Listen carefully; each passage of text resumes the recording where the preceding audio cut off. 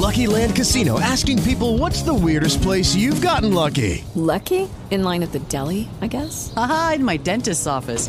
More than once, actually. Do I have to say? Yes, you do. In the car before my kids' PTA meeting. Really? Yes. Excuse me, what's the weirdest place you've gotten lucky? I never win and tell. Well, there you have it. You can get lucky anywhere, playing at LuckyLandSlots.com. Play for free right now. Are you feeling lucky? No purchase necessary. Void where prohibited by law. 18 plus. Terms and conditions apply. See website for details.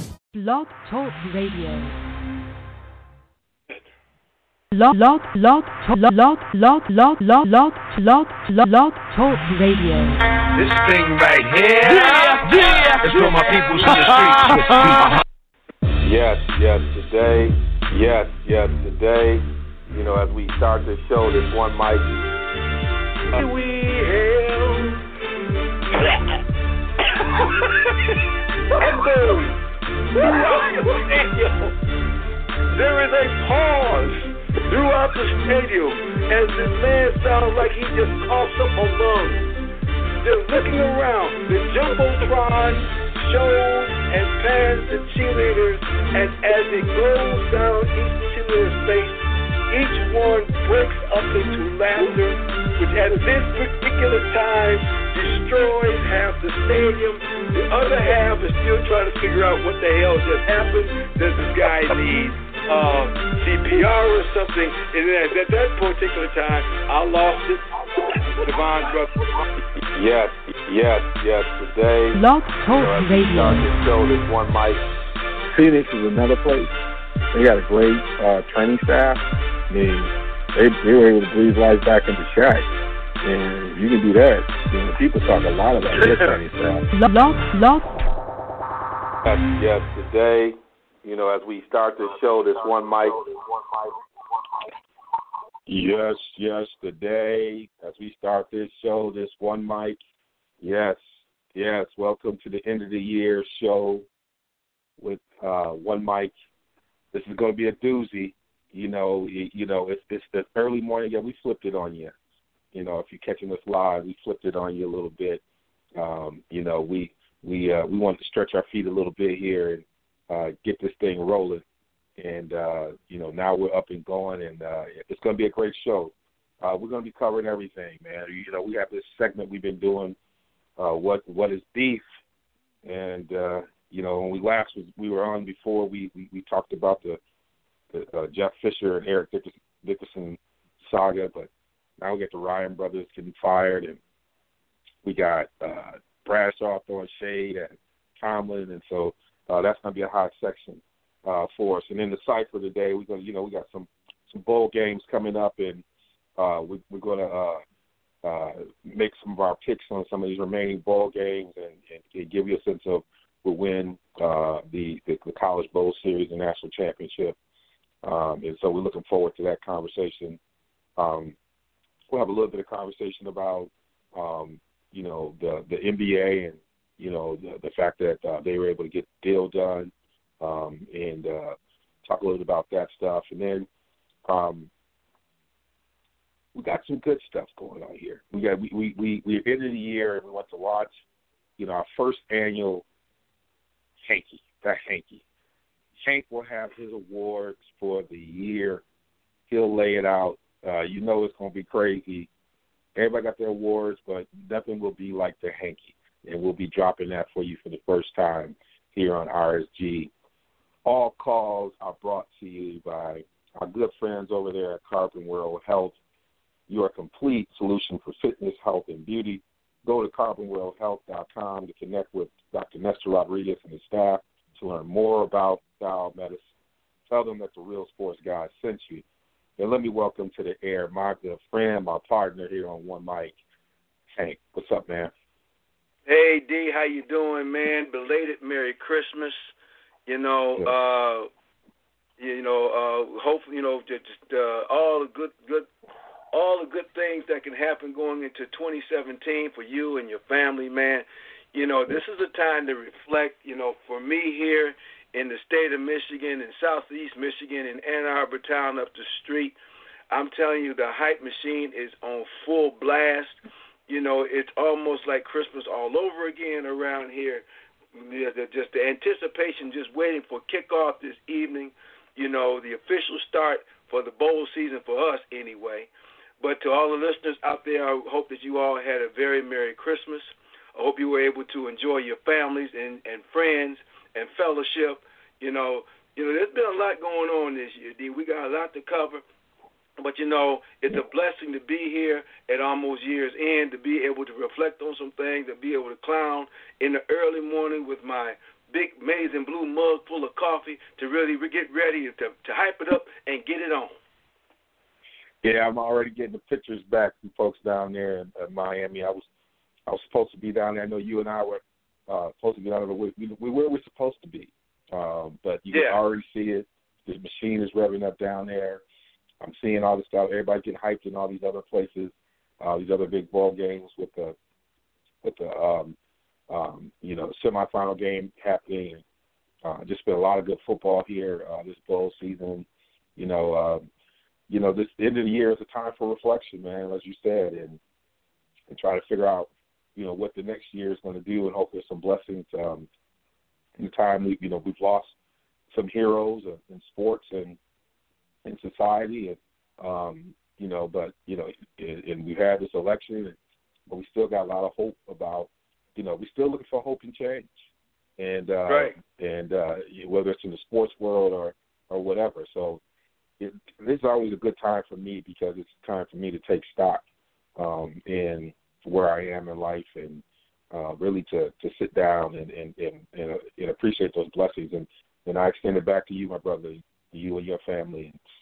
I think both of us, having those families and relationships and friends are very important. So for me to be able to do this show with you, man, as I call it, the big homie, it's always good, man. It's always good, and we're gonna have fun. Always.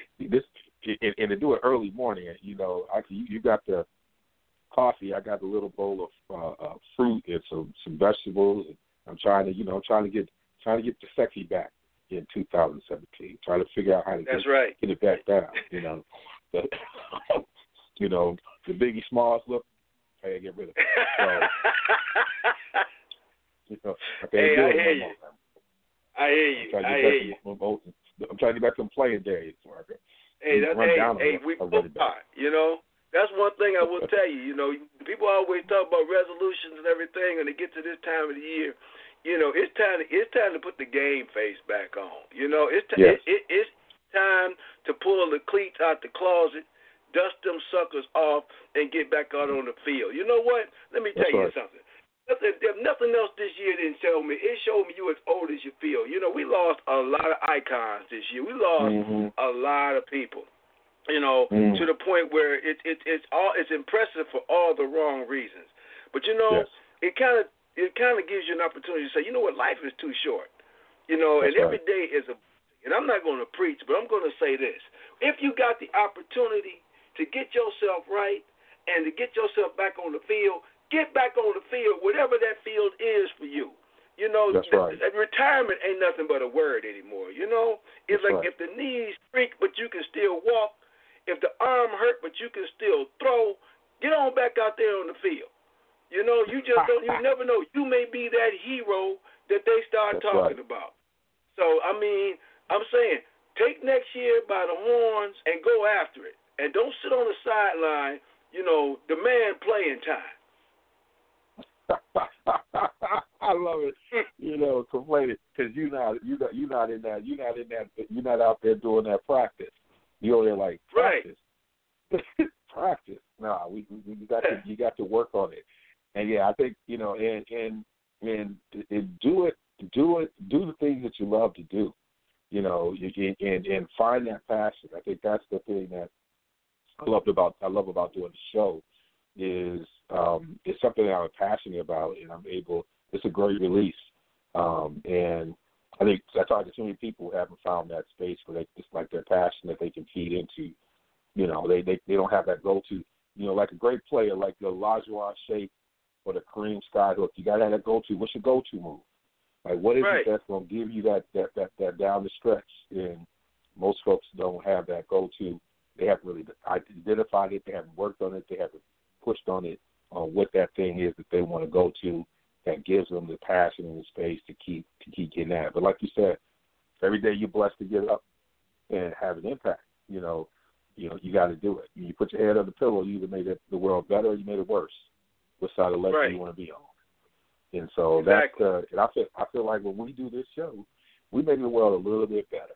If we give you a little bit of laugh, we give you a little bit of information, we make the world a little bit better. That's right. But I'm going to add this, because I know we got to get going, but I'm going to add this to the folks that's listening out there and who's going to be listening later. 2017 for the RSG and for One Mic is going to be really live. D and I have already talked about live shows, doing shows on site and everything. It's already in the works. We're going to be up in Madison, Wisconsin. At least I am, and a few of my cohorts. And we're going to come up there, and we're going to turn it out.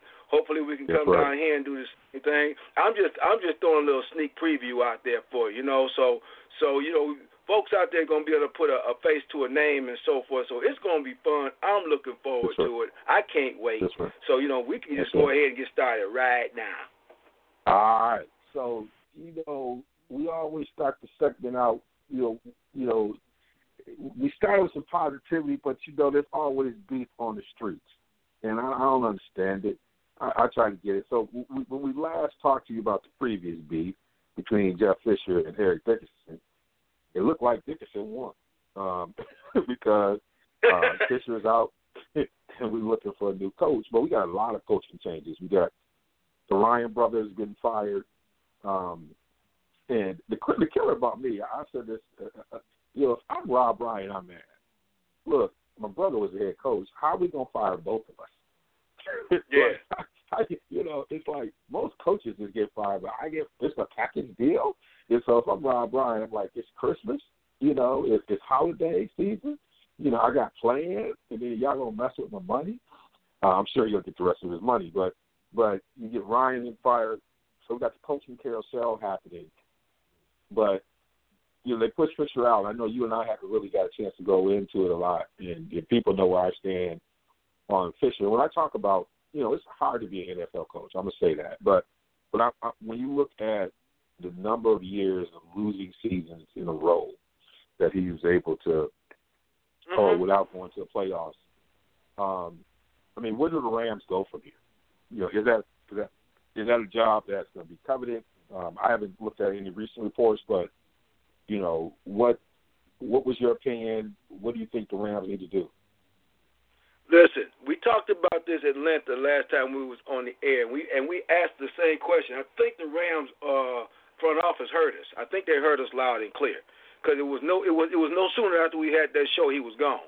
The NFL is a results business, okay? And how Jeff Fisher stayed in as long as he did was questionable. And so what I think the Rams messed up at was, in my opinion, they should have never let Jeff Fisher be their coach once they moved to Los Angeles. It was at that time they should have made a move, tried to make a splash, tried to get them a young, upcoming coach to be able to grow this team, or get a coach with a name for maybe a year or two to grow this team. You had John Gruden sitting right there. Okay, you're going to Los Angeles. What you want, all you want to do is put names and stuff until you're able to build you a team. But at least have you an established NFL coach that can sell tickets. They dropped the ball there. So now what they have to do, they got to start from scratch. They're in LA now. All the luster is off the roll, so now they got to start over. My boy's name keep coming up, even though he done told him 1,000,000 times he's not leaving Ann Arbor. He done wrote a book that says, take this job and love it, taking the University of Michigan job. So they need to leave him alone. They need to get them an established NFL coach or a college coach that wants to go to the NFL. Now, like I said, I mentioned John Gruden. That's kind of where they are right now if they're trying to sell tickets. But if they're trying to win football games, and John Gruden could probably make them a better team, okay, but he's not a long-term fix. But you got to go. But that's where they need to go to make themselves look like an NFL franchise in Los Angeles. Otherwise, it was just a wasted move. And if you look at Gruden, he has it so good at ESPN,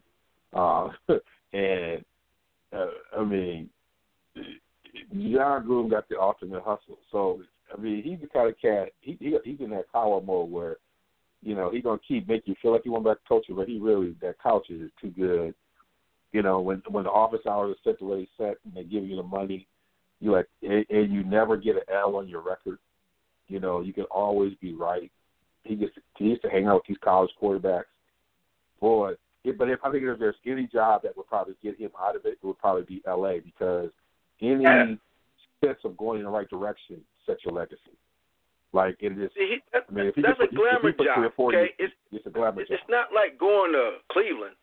Okay, there's a lot of perks in coaching in Los Angeles. And don't forget, he's a coach first. All right, he's a coach first. That's why he's with these college kids and stuff, because it still gives him an opportunity to coach. He still has the itch. Now, like I said, he's not going to be no long-term coach. With hardly any coach not named Bill Belichick is. So if he were just to come to just turn that ship around just for a little bit, then guess what? His ego is now that much higher, and he can always go back to ESPN. Now, the other one, a person I think would be great for TV and may just want to, think about coaching for a while is Rex Ryan. I think Rex Ryan would be great in the studio. Yes. And it's interesting because, I have this theory about small markets like Buffalo and that you have to, similar to how the Pittsburgh is done, is identify your coach, build a good kind of philosophy and system, and stick with it. Mm-hmm. And if there was any place I thought Rex would be okay, I thought it was going to be in Buffalo, because he's going to have a year like he had this year, but he's going to get it to a point where it's going to at least be competitive. Will he win a Super Bowl? No, but he's going to make some corrections. And in a community like Buffalo, what are your expectations? You had Marv Levy. You're blessed to have Marv Levy. He gave you a great run, but outside of that, you didn't have all these great runs. And so, I was questioning what do you think you were getting first, and then you saw the writing on the wall. So. So does Rex get another job? Where do you think Rex goes? Because I'm feeling that people are talking about college. I think Rex could be a great college coach if he wanted to. But I just think when you're coaching the pros, unless you got that kind of in your blood, it's hard to make that move to college, to get on the road. I thought it was a great transition for Lovie Smith because of his personality, kind of even keel. He can do that. I mean, I just think that. But I was Rex is that kind of guy. But where do you see Rex going from here? Well, first of all, Rex Ryan, the problem with Rex Ryan is he's never had that franchise quarterback. Okay? He never had a franchise quarterback. He had Sanchez in when he was with the Jets, and then he had just whoever you want to call as his quarterback. And the running quarterback, we've shown you're not 6'7", 255 pounds like a Cam Newton, and then he's been getting his bell rung. You've got to have you a quarterback. Buffalo has been having a quarterback carousel now, and he's only been there for 2 years, but that problem preceded Rex Ryan. The other thing that he has a problem with is that I know he loves his brother. That's his fraternal twin, but the man is not a good defensive coach. Okay? He's not a good defensive coordinator. Go back and look at when he was with Dallas. Go back and look at his other jobs when he was defensive coordinator. The defenses on those teams got worse. They got worse. So I know that's his brother, but, if you saw a package deal, it's like he sucks. And, and I know that's your brother, so he got to go with you. So that's why you saw that. It's just that the writing was on the wall more for his brother than it was for him. Now, as far as where would be his next destination, it all depends on what kind of program you want to run, okay? Now, Rex Ryan is a ground and pound, but he needs a quarterback. So he's got to go somewhere to a team that, has got a decent foundation, that can get it done, that's talented, I can see him in Jacksonville personally. Okay, they've got some decent talent, provided that he gets the right guy as a defensive coordinator. All right, they've got a quarterback in place that can get it done in Bortles. That would be a good fit for him. A lot of people wouldn't even think about that, but that would be a great fit for him. You know, outside of that, I don't see him at the college level. I think he's a little bit too brash. I can't see Rex Ryan, especially if you saw the Hard Knocks when he was with the Jets. I can't see a Rex Ryan to a kid's house, you know, and I can just see recruiters saying, "This is how he gonna talk to your kid. Is this what you want?" Other schools doing that. I see him, you know. I'm like, "Oh hell no." and the thing about Rex, man. So this is where with the Jets, I think he learned this lesson. With the Jets, when he had Sanchez, he was so hyper defense that anytime they had a pick, you look at their time with the Jets, when they needed to invest in the offense, because the defense was already good. Mm-hmm. Every time they had a free agent, they didn't re-sign him. Look at the number of offensive free agents they didn't re-sign that helped them get to where they need to go. And so, but I think he was learning that lesson that he had to invest some in the offense. If you look at kind of what he tried to do in Buffalo, he realized that he had to be more of a balanced coach.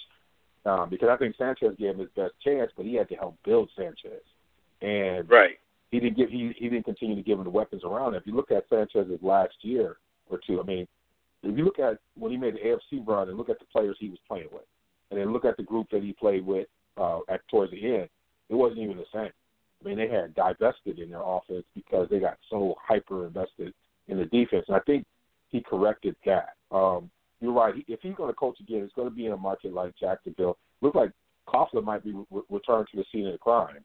If I'm Jacksonville, Coughlin's the kind of coach I would probably take now, a more mature Coughlin, right, in life, knowing how to balance Super Bowl winning. I think he would be really good down there in Jacksonville. On the flip side of the beef conversation, I don't know what's up with Terry Bradshaw. You know, I'm a Steelers fan, love the Steelers fan, loved it with Bradshaw. But the shots at Tomlin were just ridiculous. And so for those of you who didn't really have a chance to hear it, you know, Terry Bradshaw was doing an interview, and conversation came up about Mike Tomlin, and he basically said, I don't know what he does. I'm not sure. I don't see what he does. Whenever I think of great coaches, I don't think of him. Basically said that he's more like a cheerleader. And you know, really disparaging remarks for somebody who is, you know, I went back and looked at, like, even all-time, like, records and percentages. And Tomlin, you know, you think about his playoff victories, you think about his record, stacks up against, however you want to rank the top top coaches, he ranks well. The only person in this current era that's probably ahead of him is Belichick in a lot of different ways. So, you know, when you talk about Andy Reid and folks like this, or Mike McCarthy, Tomlin's record stands up against them, is better than them in many respects. What's your reaction to the comments? You know what? I got to be careful when you hear stuff like that, because you don't want to automatically play the race card. But when you look at Mike Tomlin's record, compare it to Bill Cowher, okay? Compare his first 4 years with the Steelers to Chuck Knowles, all right, before the Super Bowl years, okay, and then afterwards when all those Hall of Famers retired. Okay, the man's a good coach, okay? The Steelers are a team. They are a playoff contender every year. They've got a handful of players that you could deem as superstars, but the rest of that team is just blood and guts and just will come and bust you in the mouth. They always say that a team takes on the personality of their coach. Well, you know that the Pittsburgh Steelers are a very tough team. Everybody knows they're not a soft team, and you're in for a dogfight when you got to play that team. And again, that team is a perennial playoff contending team, a Super Bowl contending team. And, you know, it's an insult. That's why I say I got to be careful. I don't know what Terry Bradshaw is coming on this, but it's an insult when you see a team that is good every year. Now, see, here's a difference from what we started the show talking about. These coaches that don't ever win but keep their jobs. Here's a coach that wins on a consistent basis, okay? And you can point to the years when they didn't win to significant injuries to key players. But yet and still, they're always in the hunt in that division every year. That's an insult to that coach. It's unprofessional, as Mike Tomlin said. And, Terry Bradshaw should offer an apology. When the facts don't add up, but I guess in this world, the facts don't have to add up as long as you get press. But that's an insult to that coach. He's one of the best coaches in the NFL. Go check out the numbers, all right, bar none. To call him a rah-rah coach and he's not very good, I mean, really? I mean, you just made an ass out of yourself with that statement, and I mean that. Cause that I'm not a big Pittsburgh Steelers fan, but I respect what Mike Tomlin has done with that team. Okay, I respect what he's done with the team, and the fact that team and the passion for that team is so strong, and they know every year what that expectation is, and for anybody to come out there and say something like that, especially when he's with the Steelers Nation, and see that team is doing well. That's an insult, and it was a very ignorant statement to make. And you got to talk about he did this transitioning out the bus, transitioning Palomalo. So you're changing the structure, the leadership of your team. And he's only had 2 8-8 seasons. Everything else is above that. He's had 1, 2, 3, 4, 5, 6, 7 seasons with 10 or more wins. I mean, you can't even. It's like, what are you talking about? Just like you said, you speak without facts. And what people fail to realize, there's a couple of good things about leadership, is hiring your team and maintaining your team. How do you get people through transition? He had that crazy period with Ben. Where Ben had some personal stuff going on. Offensive transitioning out. He had to find coaches. He set a tone, the way they approach, the excellence. Being a great head coach. I mean, I think Belichick is an example of this. What Belichick does, he's probably always done. People give him so much credit, but a lot of things that he does is he's invested a lot in his assistant coaches.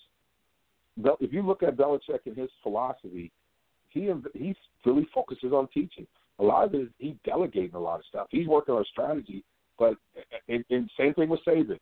They invest so much in this because they understand the importance of the position coach. So all of that, when you look at how you organize your team as well as lead it, Tomlin coming in at 35 years old, he's only 44 now. He got 150. He got 102 wins and 57 losses. But if that was somebody else, if that was Andy Reid, people would be talking about he's one of the greatest of all time. If that was Mike McCarthy, he's talking about he's one of the greatest of all time. So it's crazy that folks are allowed to just get the mic like that, but then Tomlin just eviscerates him. When he hit him with, what do I know? I grew up with Dallas Cowboys, and specifically Hollywood Henderson. I said, "Oh, shots fired." Tomlin hit him with those subtle jabs. That was like a Drake-like jab. See, that's what that Ivy League like education will get for you. I think when you went to William and Mary, that's what that'll get you. You start messing with him. He takes some shots on you. And then he just looked. He just kind of stopped and looked at the camera. I said, "Oh man, go get him, man. Go get him." You know what? He's a very humble guy off that field, and I got a lot of respect for him. And if you get a chance, there's an ESPN did a spot on Mike Tomlin and his humble beginnings. I mean, when you look at him, you would think he would be some sort of cocky SOB that you should be concerned with, but he is a very humble, very smart guy. And like I said before, I'm not a big Pittsburgh Steelers fan, but I got a lot of respect for that organization. I got a heck of a lot of respect for that coach. And for any reason, if you to like the Pittsburgh Steelers, it is because of their head coach. Well, hey, we just get hot here. You listening to One Mic with Devon and Hank. Coming up later on in the show, the Hankies. So we releasing it, y'all. Yeah, it's been you've been waiting for it. You knew Hank was gonna have it. We gonna release it, drop a little for you. But we're gonna take a little musical break here. Take a breather. When we come back, we're gonna make some bold picks.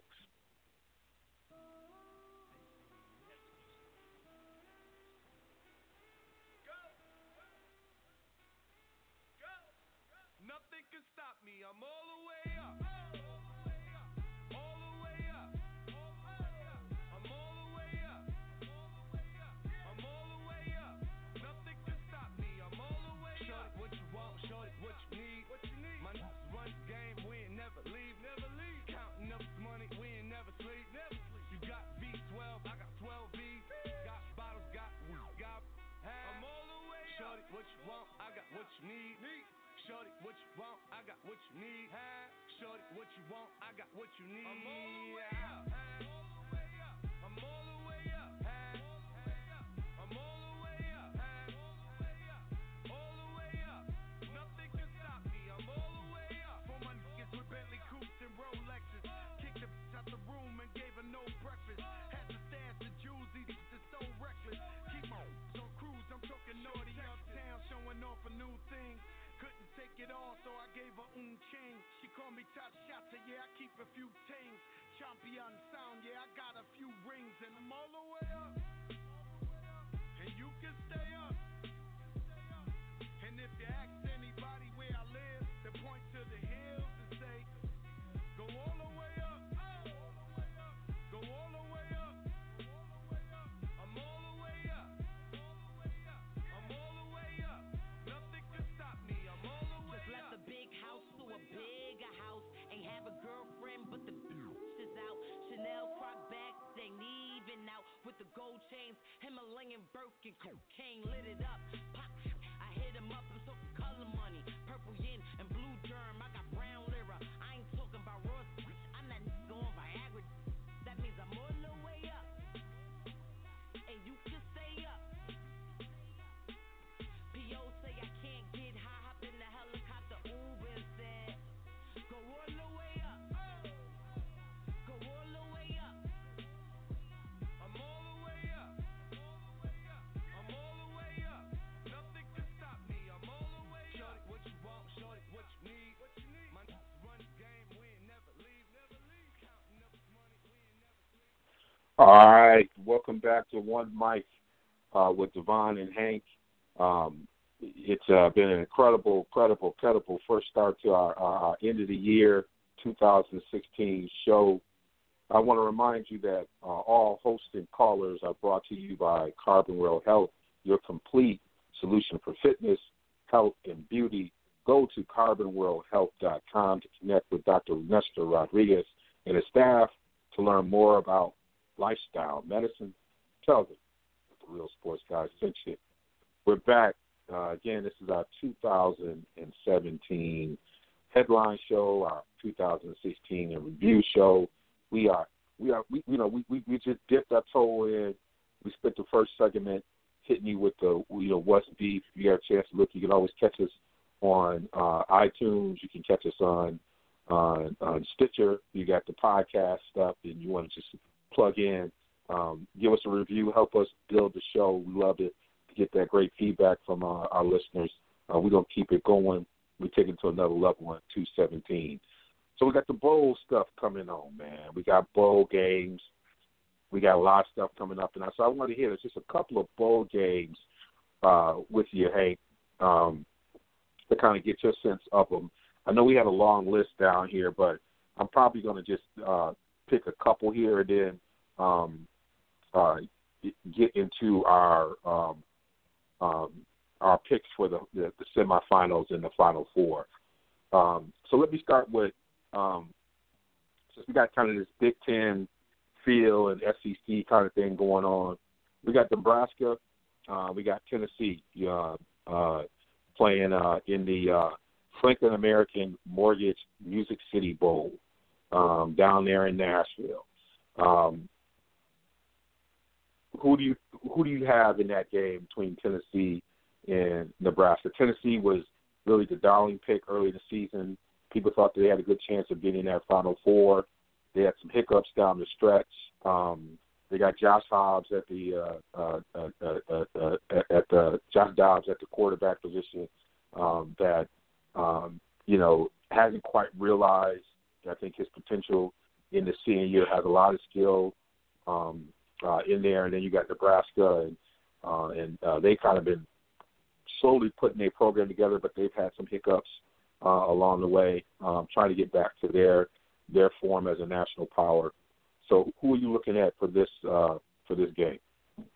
Well, let me explain my picks this way. When I look at these teams now, you kind of got to throw the regular season out the window, all right? Because with the whole playoff thing, a lot of these teams now come down to these bowl games, and it's just another game, and they look at it as an exhibition, while other teams and their coaching staffs look at them as opportunities to build their program. With that being said, I'm looking at a game that's being played in Tennessee, in Tennessee's backyard. I don't anticipate them really showing up.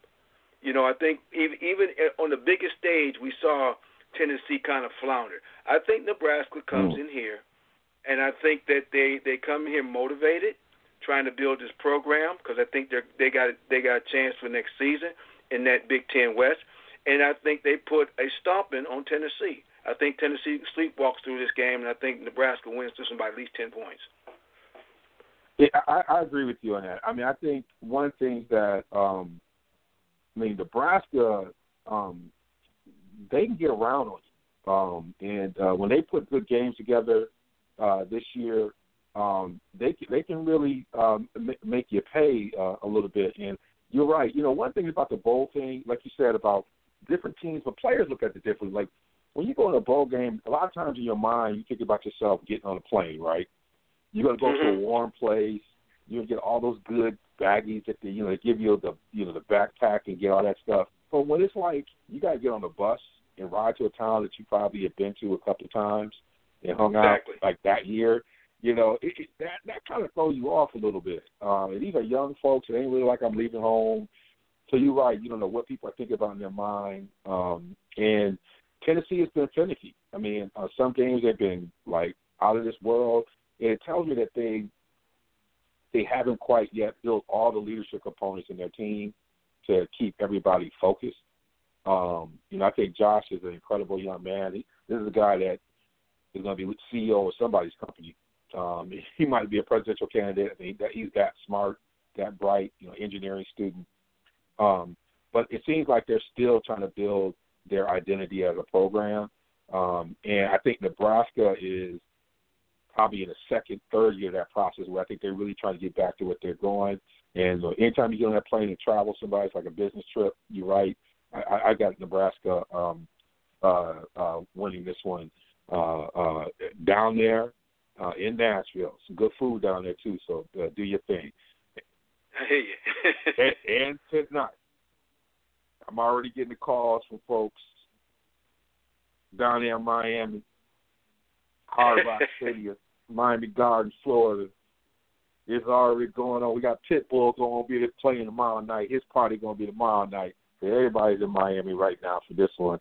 And as your boy would say, nobody's got it better than us. Nobody. Now, I don't even need to ask you who you think going to win. This one we got to be because this is going to be a good game. You got Florida State, you got Cook, you got Michigan, you got two teams who really believe they were headed towards this championship run. Let's approach this differently. What are the keys to rather than who's going to win? What's the keys to victory for both teams, Michigan and Florida State? When I look at this game, all right, I'm looking at two teams that are trending upward. But I look at a Michigan team that's got all of these seniors, all of this, Jim Harbaugh has said that they were responsible for the resurgence and the rebirth of Michigan football. How does these young men want to go out? I don't think they were very happy with their overall performance against Ohio State, and they got something to prove. Now, I take nothing away from Jimbo Fisher and Dalvin Cook. But if that game gets a little bit lopsided, I'm looking for Florida State to fold up the tents, okay? Because, again, I know they talk a good game, but you look at Florida State's bowl record in the last couple of years, all right? 2 years ago, they had a chance to play for the national championship game and didn't show up. And last year, they didn't show up either. All right, they got a freshman quarterback. Now, again, it's a good game on paper, all right? And I think that the motivation is the whole Jim Harbaugh factor. But those kids don't care about Jim Harbaugh, okay? Otherwise, they'd have come to Michigan. So my feeling here is that I think that for maybe a half, it's going to be a very good game. If Michigan allows Florida State to stay in it, then it's going to be a full-quarter game. But if this game gets out of hand anywhere, okay, then I think it's going to be a runaway. Okay, now that's the way I look at it. I think the keys are those seniors, and I know Jimmy's going to have those seniors motivated to finish strong. Okay, and you have to ask yourself for Florida State again, 3 losses. What have they got to prove? Even though Jimbo Fisher's going to try to get them ready, this is not where they want to be. All right. So it's going to be interesting to see. They're a young team. Will they get frustrated easy? They're at home. Okay, Tallahassee it's not. They probably flew, but they could have took the bus. But my point is, again, the motivation factor and what happens in this game early, and if this game gets out of hand early, it's going to get ugly. So yeah, what I look at it is that they have to establish Cook in the running game, and to give Fuqua a little bit more, a little bit more of a opportunity in the passing game. Their defense has to show up for them to really, put some pressure on Michigan. And they got the skill players to do it. A lot of it they're relying on a young quarterback. Michigan and with Brown and that defensive coordinator, they have the ability to really make young quarterbacks pay. Which, if you look at the younger quarterbacks they played against this year, they really put the pressure on them, and they'll come after them. And then Michigan's got to run the football effectively. Right. And I think that where Wilton Spates in what I call quarterback games hasn't come up big. Iowa was a quarterback game. Ohio State game was a quarterback game where he's got to make 1 or 2 plays. What I do, and this is what I think, when you look at these bowl games, people have to, the way that they work this period is they spend a lot of time working with their young people in the first couple of weeks. So coaches will be traveling, and this is an opportunity for them to work with their redshirt freshmen, their freshmen. Like, people will get a lot of time. It's almost like a preseason where they're doing a lot of that before they even put the game plan in. And I think this is where Harbaugh really gets good. This is where I think people like Urban Meyer and these coaches separate themselves, is that while they're preparing for a bowl game, they're also building for the next season. They're getting people time, minutes. They're doing instruction. They're working on things and building depth. And I also think that this is where quarterback play will continue to grow for them in Michigan, that I think Harbaugh would really – you're going to see some growth in this period in a way that you don't see in a lot of teams. This is where it separates, like, your really good assistant coaches and things like this. And I think this is where Harbaugh is probably at his best. This is where his teaching and all that stuff is going to come in. Is Jimbo doing that? Is he managing egos of folks who are ready to go to the league? You got some of these kids who didn't play. Dalvin Cook, thinking more about his injuries. So it's going to be a good game. I got a feeling that it's going to come down to the fourth quarter. I don't know if it's going to be a blowout. I just don't. I think that both these coaches are going to have these players motivated. But I think it's going to come down. I think if they pull away, it'll be sometime early fourth quarter. But it'll be a really good game going on. It sounds like we both going to take Michigan. We got to put an asterisk by it, a little homer for us. We got LSU and we got Louisville. We got one team that benefited from our information being shared by another team, and then we got a down home country coach who finally got his love fest job. LSU Louisville. We got the Heisman Trophy candidate coming off his Heisman Trophy run. And now he's coming in. He's facing against this Tiger defense. Who do you got there? The Buffalo Wings Citrus Bowl. Man, that pregame meal must have been. If Buffalo Wild Wings was sponsoring that pregame meal must have been off the chain. You know it was. You know it was. Probably not so much for the kids at LSU because they want that Cajun food. They're probably eating that hot stuff. But I'm going to tell you, this game ain't going to be close. Okay? This game is not going to be close. LSU is going to put a foot in Louisville's backside. And let me tell you why. They got their coach, okay? This is Ed Orgeron. You know what? He's been begging for somebody to hire him. USC messed up. Okay, yep. LSU didn't make a mistake. This man, his first bowl game, you kidding me? And then you just watched the way LSU sleptwalk through the last few games of the regular season. This team ain't motivated. Okay, Lamar Jackson, that's it. So goes Lamar Jackson. So goes that offense. All right. Oh, by the way, LSU has got one of the top defenses in the nation. All right, and him running around don't mean nothing to them. Okay, because you got cats on that defensive side that can run just like him. All right, so this game is not going to be close. And then Orgeron has figured out a way to generate some offense. Okay, but we've seen that LSU's defense, Louisville's defense has disappeared sometimes, and especially in the last few games of the year.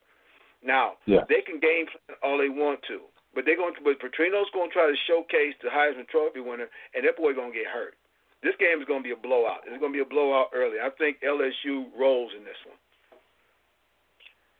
Yep, it's a game that's coming up here in a little bit, and I'm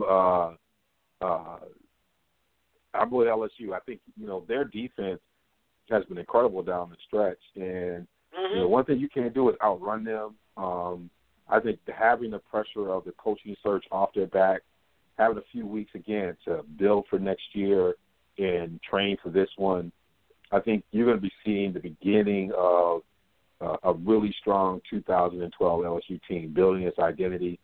I think in some ways Leonard Fournette not playing is actually good for their team because they can immediately transition. They're the kind of team that's still loaded at running back.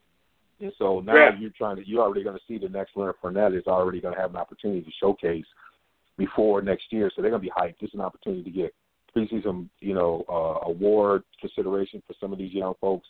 So there's a lot of motivation. And I think, in fact, not having Fournette there is going to allow them to be much more complete in terms of their approach on offense. Gave them all this time to prepare without him I think, going to be a benefit to LSU. I think you're going to see the kind of LSU team that everybody has been waiting to see. So I'm with you on that. We got on January 2nd, we got Florida against Iowa. This is an interesting game, man. You got two. You got Ferentz and you got McElvain. You got two coaches who are constantly in this weird spot. The teams play pretty solid. Florida has a dynamic defense, probably some of the best defensive backs in terms of the country, in terms of the defense. Iowa's just always solid. In some ways, I like to call Ferentz is like 9-4. No, it's 7-4. He's always going to win enough games to keep it, and every once in a while you get 11 wins. But both these teams it's going to be interesting. And the Big Ten team, a number of times in the Outback Bowl has really fared well. So it's going to be interesting to see how this one. I'm going to go. I'm going to go with Iowa. And the reason why I'm going with Iowa is that I think Iowa's defense is not where Florida's defense is, but Florida's offense isn't something I'm scared about. But Iowa has a strong enough offense. I think they can move. It's going to be low scoring, my feeling. But I think Iowa will. This will be one of those games at Raymond James that will, end in a field goal. It's going to be that kind of, but it's going to be hard hitting. It's going to be a really good for people who love football. It's going to be a good game to watch. This game is going to be the snooze bowl. Okay? This is the game. If you didn't sleep at all for New Year's, going into New Year's, the second day of New Year's, but you've been watching football all day long and you just can't sleep, turn this game on. You'll get you a nice 3-hour rest. Okay? This game is going to be like a Rockettes line.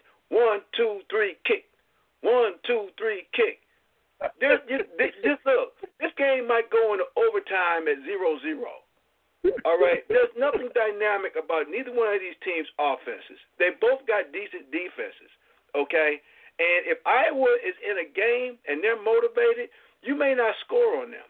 And same thing with Florida. The one thing about Florida, I will say, and with McElvain being coach, again, can this team be motivated at home playing in Florida again against another Big Ten team, okay, in Florida? If they're a motivated team, then you don't have nothing to watch, all right? It's like you said, it's going to come down to a field goal in overtime, okay? The game might be 3-2. You're right. It's going to be extremely low scoring. You're not going to see a whole lot of drives. I don't anticipate. I think that in a game that's that close, yeah, I'm going to give Iowa the edge because I have not seen anything from Florida's offense to say that, yeah, they're going to be able to put points up on that team, and they're both going to be hitting really hard. So, yeah, it's a toss-up, but being from Big Ten country, I will say I'll take Iowa 9-6. All right, and so we're going to take two more bowl games before we get to the Final Four. One, I have to do this because as a Western Michigan alum, I want you to weigh in on this. And then, I got the Wisconsin piece on here, and I don't know, we didn't put anything on it. They're down in the Cotton Bowl. Tickets are going for $5. You can still get in. But I think it's going to be a good game. Wisconsin is, one of the top defenses in the country. The question is, are they going to get the quarterback play that they need to move it on Western Michigan? Michigan got explosive players on their squad. They're looking to prove something. They've been asking for this kind of, opportunity to be in this ball game, so they'd be excited. Down in Dallas, in Jerry's house, who you got? Okay. So let me try to break this game down as analytically as I can and as unbiased as I can. So we know that with Wisconsin, you've got that amazing defense, and then you got that killer running game. Okay, Western Michigan is going to have to be able to stop Wisconsin's run game. They're going to have to be able to stop the run game. When I watched the MAC championship game, I was very concerned about, and I don't know if the team was motivated or tight or whatever, but they were able to move the ball on Western Michigan's defense. That concerns me. Secondly, you take nothing away from Wisconsin's defense, one of the top defenses in the nation. However, we saw Penn State hang some points on that defense. All right? So what this is going to come down to is Wisconsin's defense against Western Michigan's offense and Corey Davis, one of the most underrated wide receiver prospects in the nation. This boy is bad. I've watched him play. Yeah. He's amazing. Plus his name is kind of neat too, Davis. But I digress. Yeah. So anyway, okay, so now you want me to make a pick, okay? I think that if this is a close one, down the stretch, and Western has the ball, they're going to pull the upset. They're going to be sky high. They're going to be sky high, all right? My heart won't let me pick against the Broncos, so row the boat. and my heart can't let me pick you real fucky. I think you everything you said is right on, and I think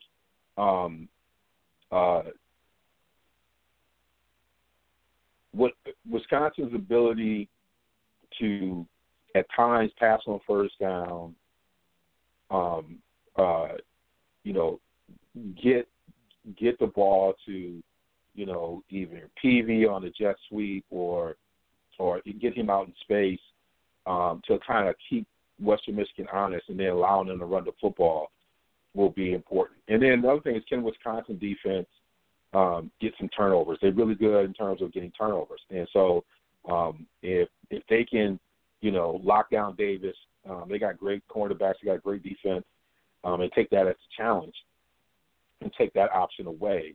I think it's going to be a good game. I think the reason why it's going to be close is because Wisconsin's passing game hasn't matured. Now the question is, again, what they've been able to do here over the break to build on that, to get better in that area, will be the key. Because I think they've allowed teams to stay in because of their inability. I mean, Ohio State game they lost because they just couldn't pass enough to get first downs, like to keep them honest, enough balance. And so if they're able to improve on some of that in this interim period where you can really work on those things, that makes it really tough for Western. Because if they're able to get the ball to Jazz, Peavy, and folks in space where they can run, now you can't put as many people in the box. They're going to run on you. So it's going to be interesting. Both well-coached teams. Great opportunity for Western Michigan to kind of put itself on the national scene. It's going to be a barn burn. So then we're going to go to the Rose Bowl, presented by Northwestern Mutual. USC and Penn State. Everybody's been tooting that USC horn. Penn State was like, we won ours, we want our recognition. Now, Big Ten teams have traveled out west, got a piece of that Hollywood life, out there eating, and they get to that game and get hoodwinked. Took against Penn State, man, but I'm feeling like USC, the Trojans, they're going to be playing that fight. They're the one team, like when you talk about playing in their own backyard, they're the one team who plays well in their own backyard. Anytime they're playing out there near Southern California, Snoop Dogg on the sidelines. And I like Penn State. I think they can do it, man, but USC seems to always put on a Big Ten team out there. What say you? You know what?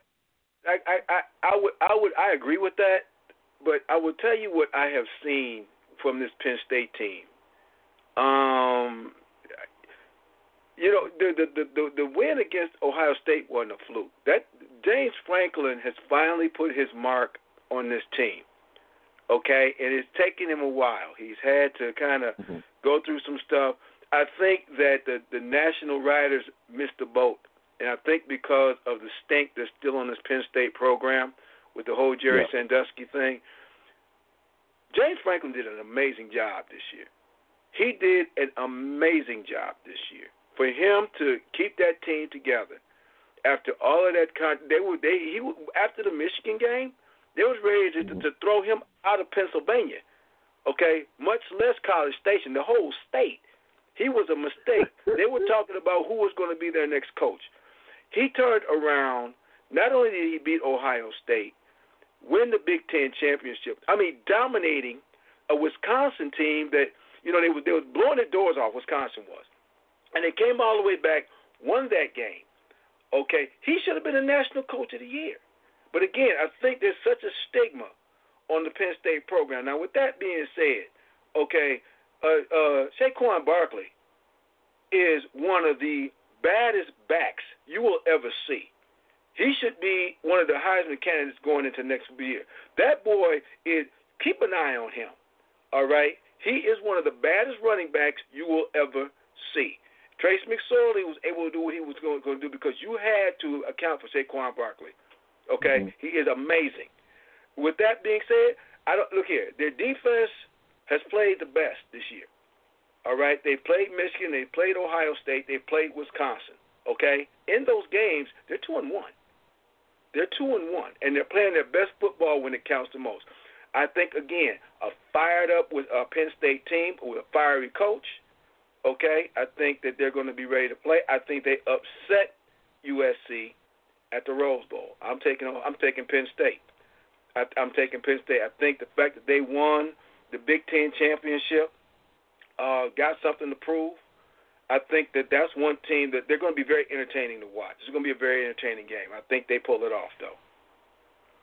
Yeah, and I think that one of the things that I think you talked about is that I think Franklin is again created an identity and reestablished an identity for that program. In some ways, played a role in kind of really pushing them back past a lot of that stuff that's kind of been keeping them off the national scene because of all the other stuff.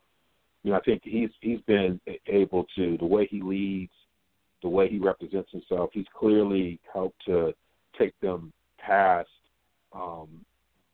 that century said that's on the program. And many of these kids, none of these kids had anything to do with it. None of these coaches had anything to do with it.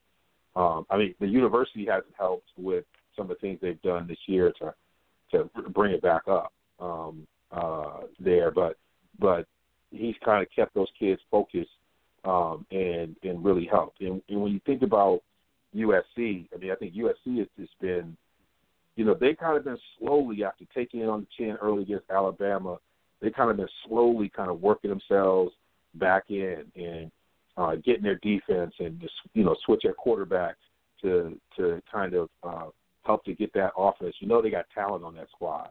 And so it's obviously a home field advantage for them. But I think you do. You make some really good points about Penn State can do.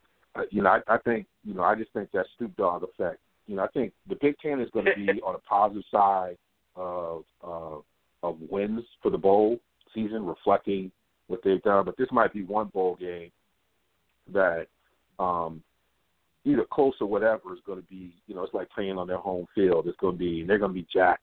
But if Penn State wins, I'm not going to be surprised.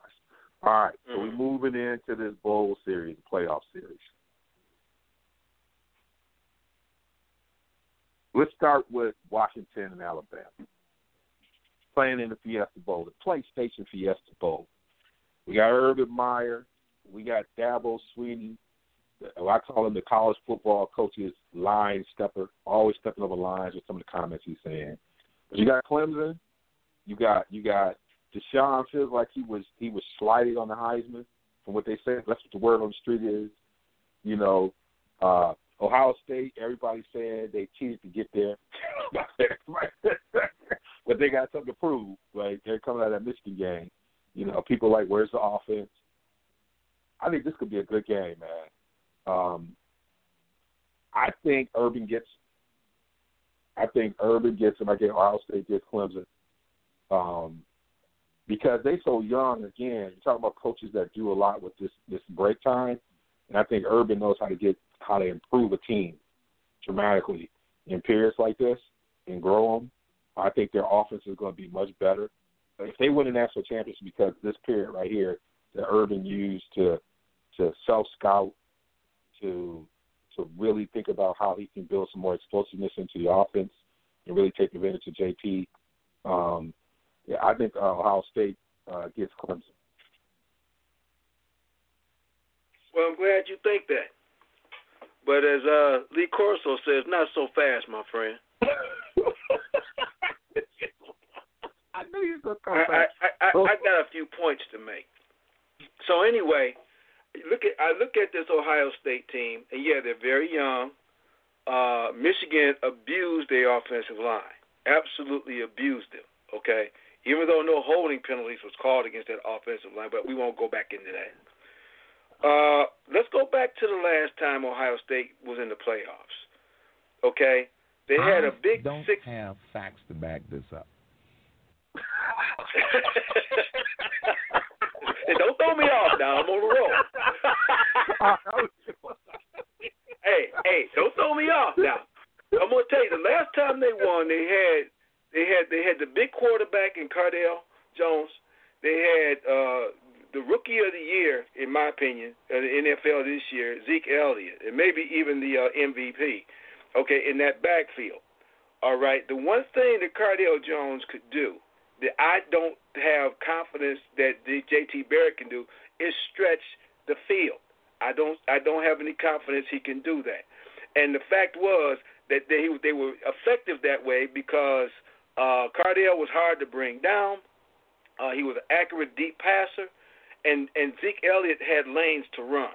Okay, and they had that defense which was out of this world. Now, with that, I don't see that same dynamic this year with this Ohio State team, okay? I also saw that you can get J.T. Barrett rattled, plus if you hit him a few times, okay, which I think Clemson's going to be able to do. I still don't have enough confidence in that Ohio State offensive line. I've seen it, okay, and I've seen what can happen to it. If you get you a solid refereeing crew, that's going to, well, let me get back to what I want to talk about. Anyway, on the other side of the ball with Clemson, okay, you got a Heisman Trophy candidate. You also have a team and a coaching staff that tasted the playoff last year and walked off that field and thought they were the best team but did not win the championship. That goes a long way for them to get back this year. Okay, did they look good? Should they have lost a couple more games? Sure. But that being said, this is another veteran team, okay? Although they lost a lot of players, they still have their quarterback. They still have their offense, okay? They beat one of the most dynamic players this year in Lamar Jackson. They've gone through it. And, oh, by the way, history is not on Ohio State's side when they play Clemson. So I know Ohio State is a 3-point favorite, but I'm taking Clemson to win this one because I wouldn't take Ohio State if they was playing ISIS.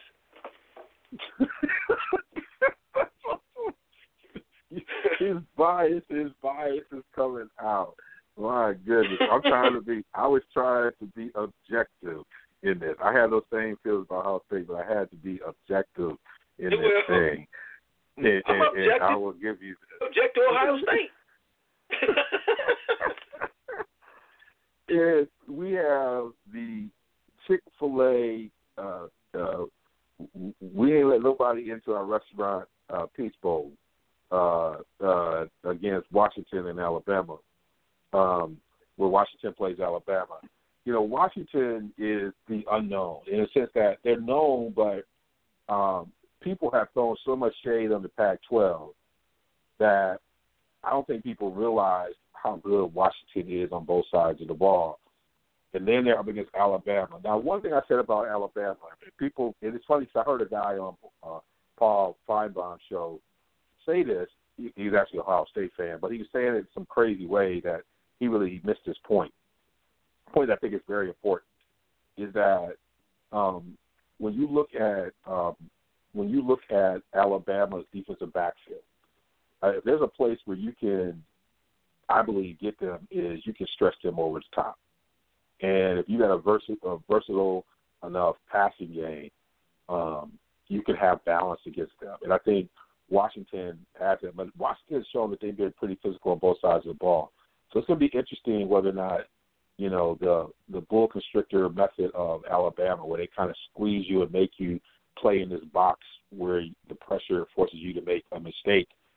And you can create things where you can actually play them in space a little bit. But I think, you know, if you're going to get Saban, this is where you get Saban. You don't get Saban on the next week. If you don't get Saban, it's kind of like getting him the first weekend of the NCAA playoffs, the March Madness. You get somebody that first weekend. This is the time I think you're going to be able to, if you're going to get Saban, it's either you get him because you can throw enough wrinkles into it. But I think, you know, Alabama, I think this game's closer than people think.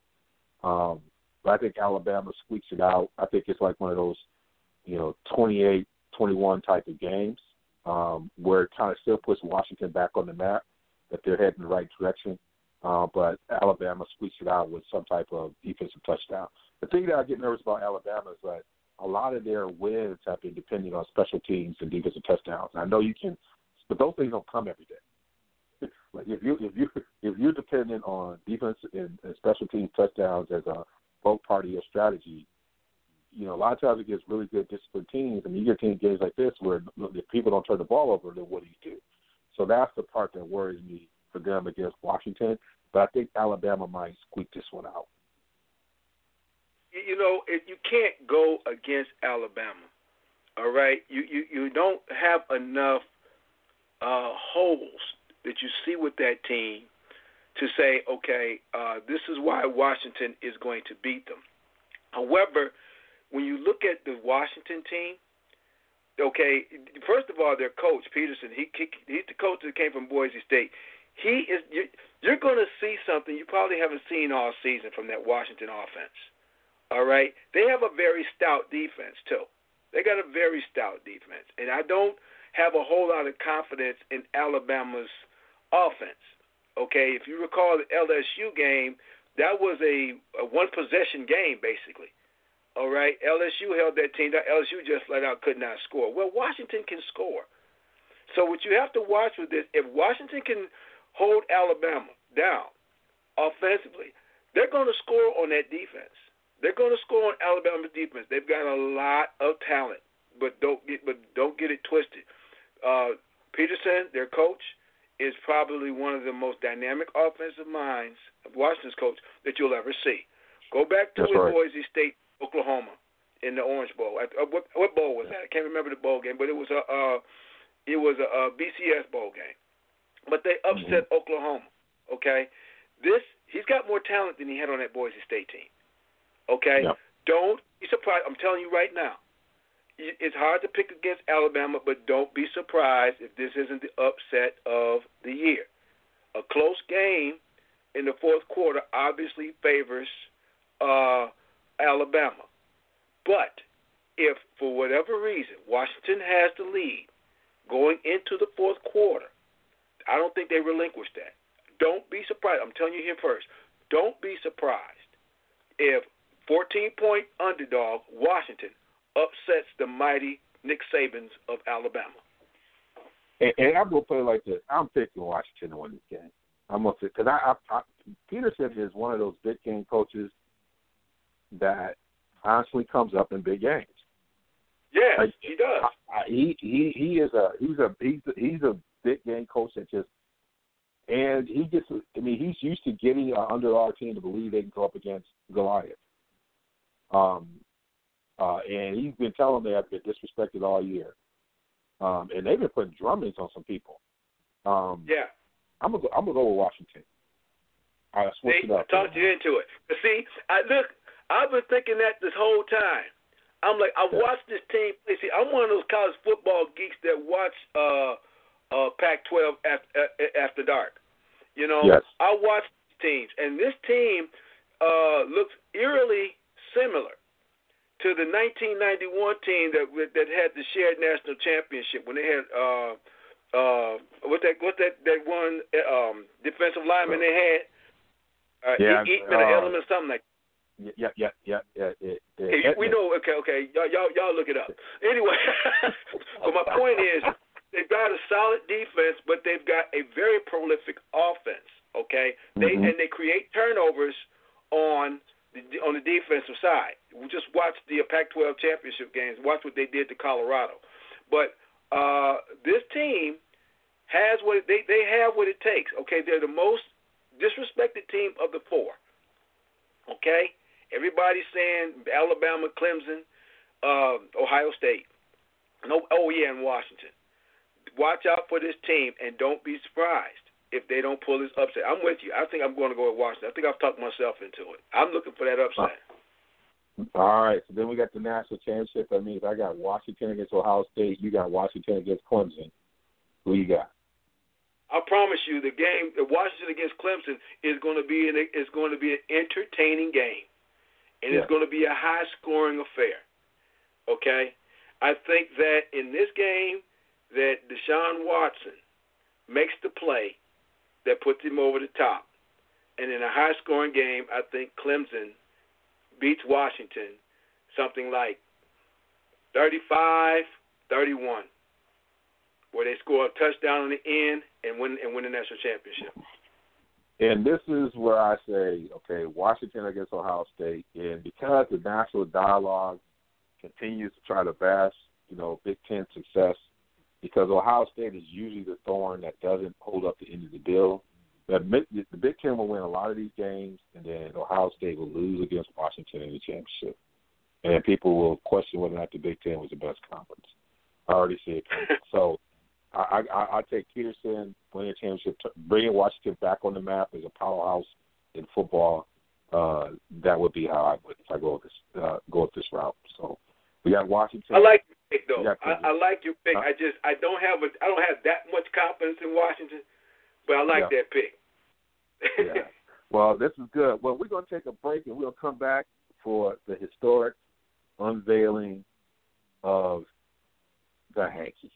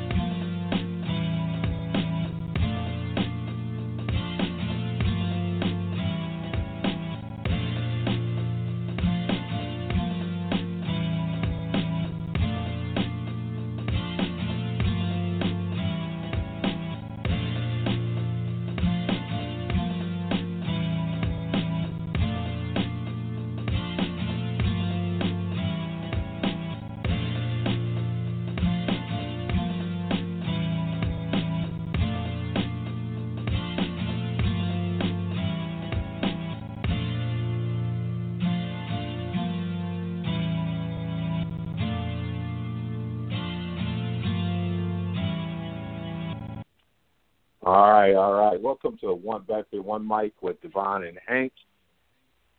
And right now, we're going to unveil the inaugural, the Hanky.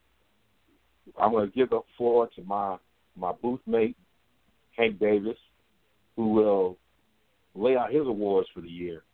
And this is certainly going to be entertaining. Hank. All right.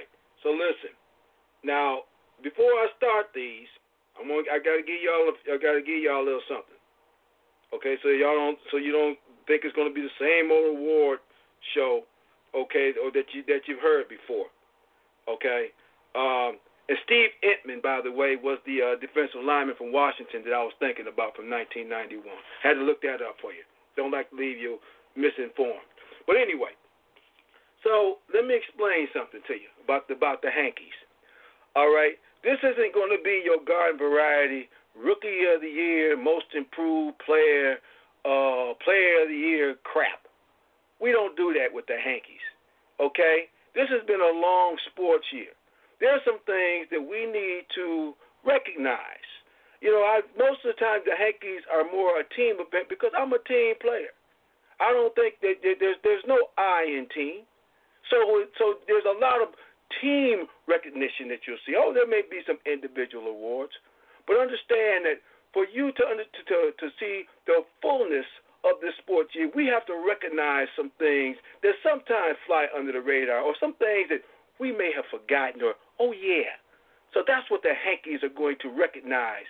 Okay, I'm not going to spend a whole lot of time and bore you with all of the candidates, all the finalists. You don't care. They lost. Okay? You want to know who won the Hanky, not who finished third. Okay? So we're not gonna bore you with who the finalists are. I'm going to tell you who won the award, and I'm going to explain the categories to you before I reward the first annual Hanky of 2016. So, for this first go-round, we have 10 categories of the Hankies, okay? All categories made up by the Hanky Committee, comprised of Hank Davis and Associates.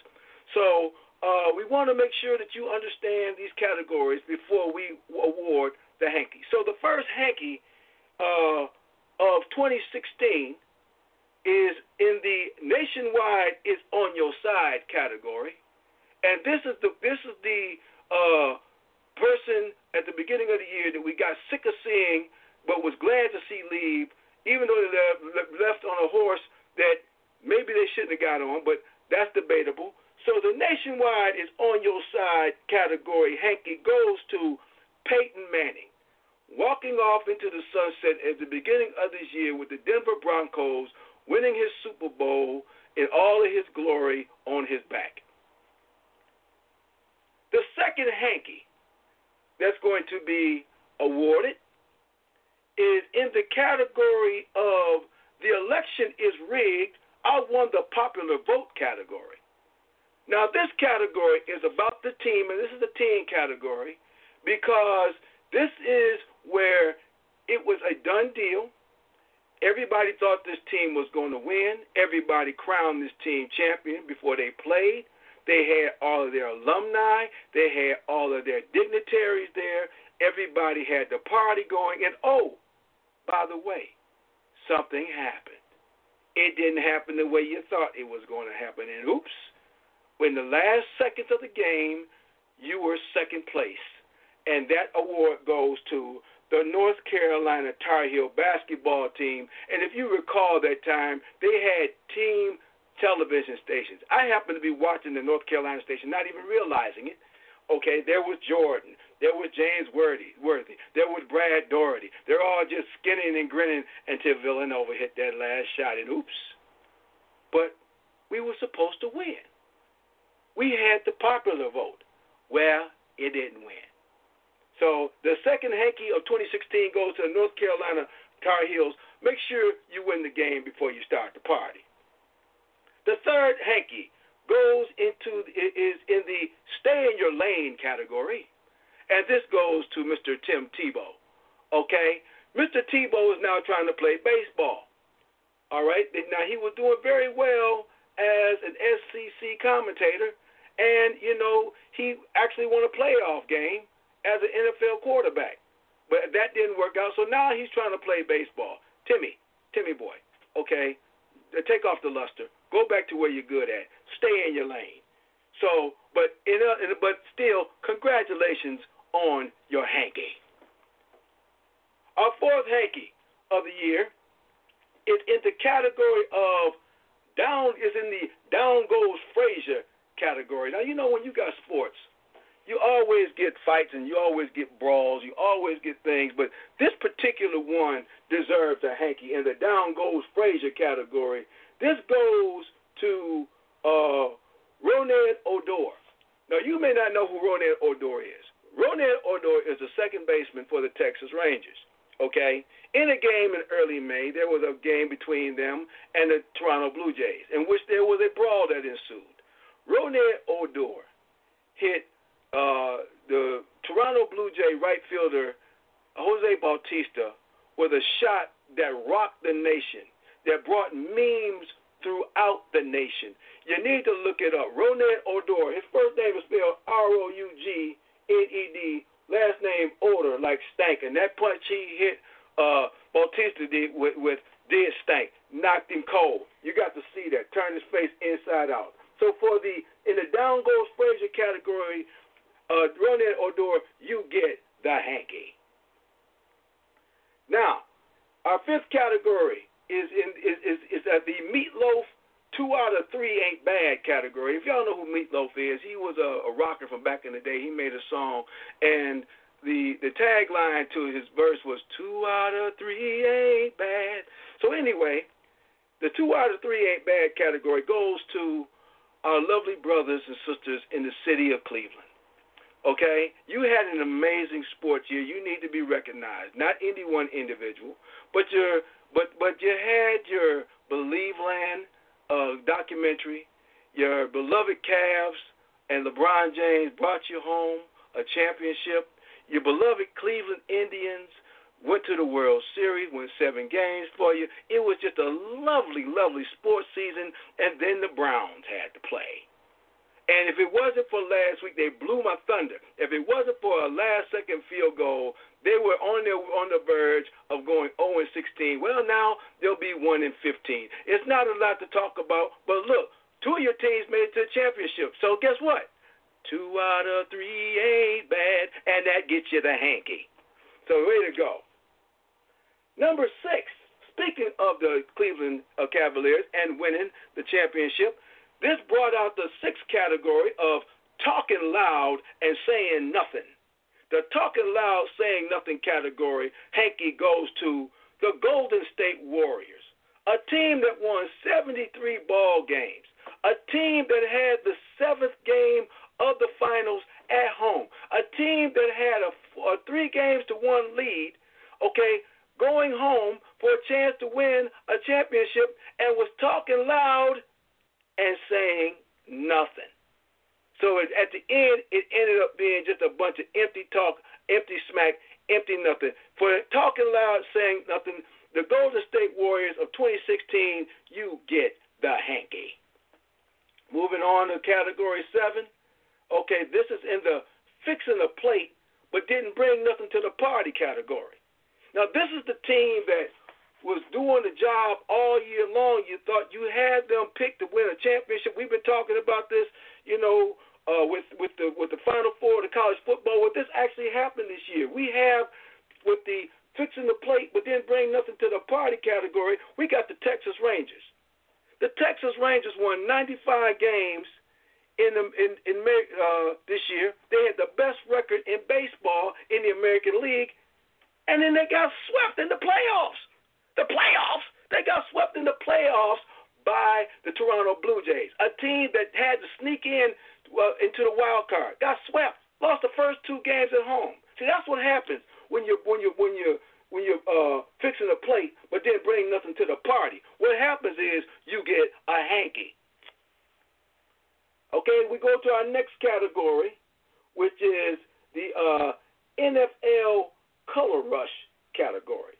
Now listen, since the NFL is bound and determined to have games on Thursdays with these uniforms, my God, then I guess you're just going to leave it to us who still have sight to see to try to gauge these things.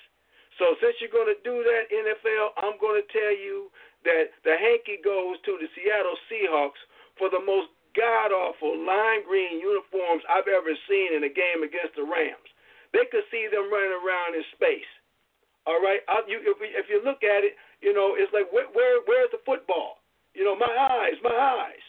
But if you're going to do this color rush stuff and you're going to have a lime green uniform on an NFL team, you're going to get the hanky. And number 9. Now, this is a good hanky to have, okay? This is in the welcome back Carter category. We have teams that's kind of gone away. Hadn't heard from them. Thought they had fallen into obscurity. And yet, lo and behold, here they are again. Welcome back to Dreams to Your Ticket Out. We want to welcome back the Oakland Raiders. We want to welcome back the Dallas Cowboys. Both of these teams of lore, have come back to their former selves. Welcome back, Carter. And I would be remiss if I didn't say welcome back to the world champion Chicago Cubs. You all 3 get the coveted hanky.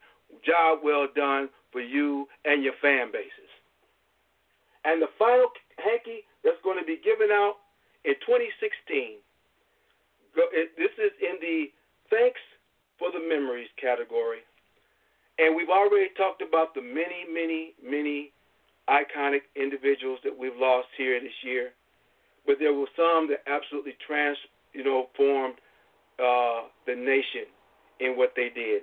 And if we did not take a moment to say thank you and give a very warm and loving hanky to Muhammad Ali, Arnold Palmer, Gordie Howe, just recently, Lavelle Edwards, the BYU coach, and Pat Summitt. Think about what those folks alone did in the sports world and in society in general. Muhammad Ali, we had a show basically talking about him and all of his attributes. Arnold Palmer, Arnie's Army, where he transcended golf. Gordie Howe, Mr. Hockey. Lavelle Edwards, winning a national championship with BYU, their long-standing coach, the stadium's named after. And Pat Summitt, the long-time Tennessee women's basketball coach. It actually helped put women's basketball on the map. They will all be very missed, but they will all be very loved, and they will be very well remembered. So while there's been a lot of fun in presenting the hankies, this is one that, I say thanks for the memories. We love you. We're going to miss you. That's going to be the hankies for 2016. It was a lot of fun. Not to come. Wow. Hey, love it. Man, thank you for getting to work. That was the inaugural. If you didn't have a chance to hear all of them, please check us out on iTunes, or you can be on Stitcher. You can subscribe to Real Sports Guys. We'll probably clip this one out and have its own separate podcast so people can get to it easily. Hank, you did your thing, man. Love it. It's been a great 2006. As we close out, what's one thing that you're hoping to see in 2017? Let's share that with our listeners that we hope and believe will happen, or one or two. I'll give you that floor. We're going to go a little bit into OT, and so you'll be able to hear this on our podcast drop. But what are some things that you're looking for in 2017? Well, first and foremost, on a very serious tip, I look for our nation to come together. We can't do anything alone. As you heard me say in the hankies while I joke and jest, it is about teamwork. We all got to be on the same team. And that's the one thing I hope that regardless of what happens in 2017, that we try to find a way as a nation to come together as a people, as a whole. So that's the one true thing, regardless of anything else. Sports and what we talk about is a distraction, but in reality, we need to come together as a people. And I do hope and I do pray that we take the next year and take out of this year all that lost, but try to gain more going into 2017. Yeah, I'll agree. I think my hope is that that we are all able to see the best in all of us, and our ability to, whether you're spiritual enough or not, operate from the standpoint of love thy neighbor. And if you can, as you would love yourself, if you can frame it like that, then we can understand how and how we need to operate to make this country a better place.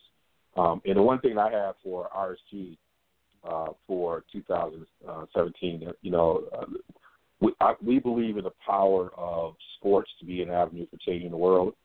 And in 2017, our platform is looking to put that on display. You had a chance to see the RSG live and get a sense of that. We're hoping to take that experience to the next level in a way that can have not just a show, but can have an impact in the community. And we're working on some things like that. But, we want to do our little part in the space and the lane that we travel in to contribute to this concept of loving our neighbor as we love ourselves, making an impact. And so that's what we look to happen in 2017. We believe it's going to be a great year for us. And we thank you for being part of this and being part of our experience and being along with the ride. And Hank, as usual, brother, until we see each other in person, man, got a lot of love for you, man. And you have a blessed new year. And I look forward to it again in 2017, brother. Same to you, brother. To you and your family, a very happy 2017. And, for the RSG family, it's onward and it's upward, buddy. That's it, y'all. Till next time, we're out. Happy New Year.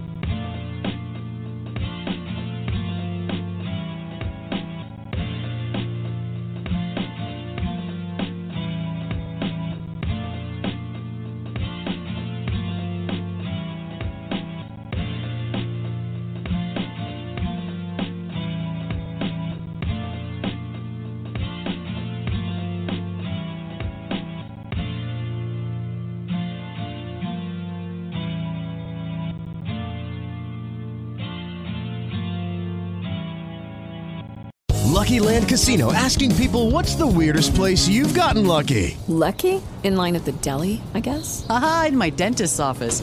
More than once, actually. Do I have to say? Yes, you do. In the car before my kids' PTA meeting. Really? Yes. Excuse me, what's the weirdest place you've gotten lucky? I never win and tell. Well, there you have it. You can get lucky anywhere, playing at LuckyLandSlots.com. Play for free right now. Are you feeling lucky? No purchase necessary. Void where prohibited by law. 18+. Terms and conditions apply. See website for details.